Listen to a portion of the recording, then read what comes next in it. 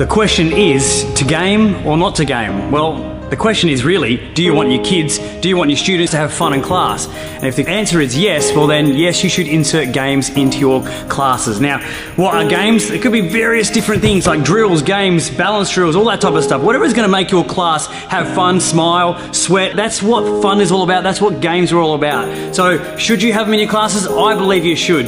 Put them in your class, have your students having fun, and they'll be coming back asking for more.